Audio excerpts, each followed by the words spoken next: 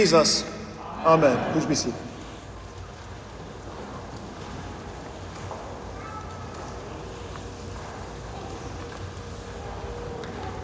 Parents hardly make it out of the neighborhood before the questions start.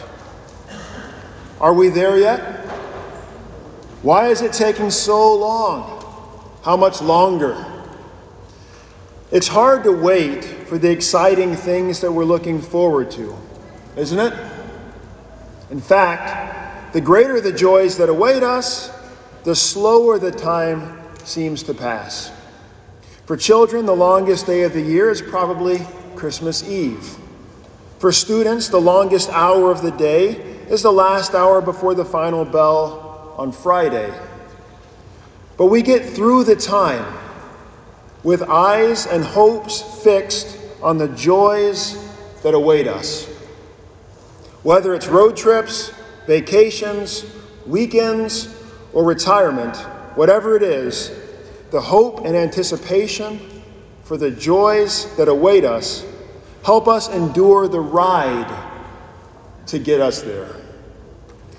The road may be long, bumpy, and boring, but Dad says, hold on, kids, we're almost there. You'll be there before you know it, and it's going to be worth the wait.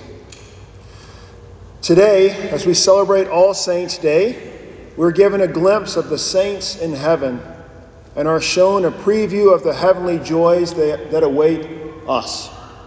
Again from Revelation 7. Then one of the elders addressed me, saying, "Who are these, clothed in white robes, and from where have they come?" I said to him, "Sir, you know." And he said to me, "These are the ones coming out of the great tribulation. They have washed their robes and made them white in the blood of the Lamb. Therefore they are before the throne of God and serve him day and night in his temple. And he who sits on the throne will shelter them with his presence. They shall hunger no more, neither thirst any more.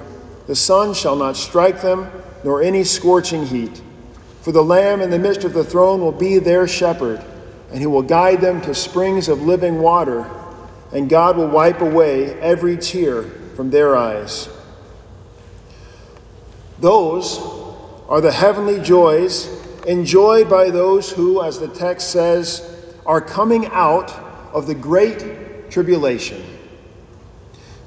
Though it's only a brief preview, this picture of the saints in heaven is promised to us and helps us to endure our ride, since this life is often difficult.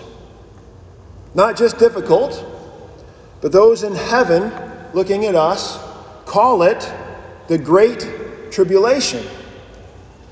Now, whether you're persecuted yet or not, healthy and wealthy or not, whether you live a long life or a short one, life in this world is great tribulation. Psalm 23 famously calls it the valley of the shadow of death, which is not a joyful expression. Sin and death surround us on all sides and bring darkness into everything, robbing us of full joy. We might be able to ignore it sometimes, but the shadow of sin and death are always there, waiting. And that's not a fun ride to endure. Tribulation comes in a variety of ways. Persecution comes from the world, as Christians are rejected and even killed for being faithful to the Lord's word. Tribulation comes as the devil leads us away from God's word and promises pleasure by following his tempting voice.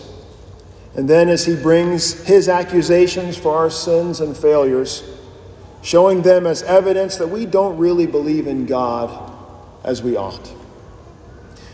The worst tribulation for us, though, comes from ourselves. After all, like the saints in heaven, we are called saints by Jesus. He made us holy in holy baptism, forgives our sins, and dwells with us every moment. We are saints who belong to God. As our epistle lesson from 1 John says today, "Beloved, we are God's children now, Not just later, now. We belong to God now. But it doesn't always seem that way, does it? Even though we are saints, and again, saints simply means holy ones, those who are made holy, set apart by the blood of Jesus through holy baptism. Even though we are saints, unlike the saints in heaven, we remain in our sinful flesh. Their robes are washed forever white, but ours remain stained. We are simultaneously saints and yet sinners, belonging to God and yet constantly wandering away from Him. We know our sin hurts us and others, and yet we return to those sins daily. We cling to anger and hold sins against others, refusing to forgive, even though we have been forgiven a greater debt. We refuse to repent of our pet sins and even convince ourselves that our sins really aren't so bad, that we are better than others. We drag our guilt and shame with us, chasing our idols into all kinds of sins, and then find in them nothing but emptiness and despair. The greatest tribulation in this great tribulation life that we live is knowing that we are saints that belong to God right now, and yet it doesn't usually look that way. We face suffering and death and wonder why the God of life and healing doesn't help us out. We face needs of all kinds and grow frustrated that the God who creates from nothing doesn't hook us up now.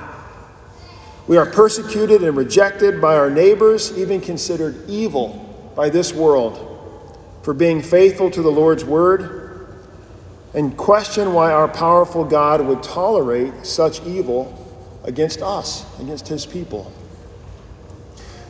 That's what we see and endure in our lives of flesh. Our flesh sees suffering and lack, and yet Jesus in today's gospel turns that upside down. He says to us, "Blessed are you. Blessed are the poor in spirit. Though they have nothing in this life, they actually have everything they need. Blessed are those who mourn, because even though they face sadness, eternal comfort awaits them. Blessed are those who are persecuted for Christ, for the kingdom of heaven belongs to them. Blessed are you when you are reviled, that is, insulted, hated, and rejected, persecuted because of your faith in Christ. Rejoice and be glad," he says, "because heaven is your reward." In our flesh, we walk in this valley, but we are not alone. Our good shepherd is with us to comfort us with his light and life. In our flesh, we know great tribulation, but our loving Father has not left us alone in the car. Yes, the road is long and challenging. As his children, we ask our Heavenly Father, are we there yet? How much longer? Why is this road so challenging? Why all the bumps in the road? And so today, he again gives us a glimpse of the life to come. Hold on, kids, he says. We're almost there. I know it's hard sometimes, and bumpy and long, but it's worth it. Just hold on. This is our hope. Your Jesus has won heaven for you, and it is yours today by faith. And we will fully stand there in our flesh, clothed in white robes, washed in the blood of the Lamb eternally. So when the fight is fierce and the warfare long, when the road seems long and bumpy, we are given to hear the distant song of triumph, the shouts of those in heaven. Salvation belongs to our God and to the Lamb. Shouts from mouths that had been rendered silent by disease and death, Encourage us to hold on. You're almost there. The arms once weakened by age and illness are strong again, waving palm branches in victory, waving us into the heavenly joys. You can't see it now, but it belongs to you now by faith, for you belong to God now. Your shepherd is with you now in the great tribulation. He will bring you through the long, often bumpy ride. He'll bring you through to life everlasting and will wipe away every tear from your eyes. In the name of Jesus, amen. We stand for prayer.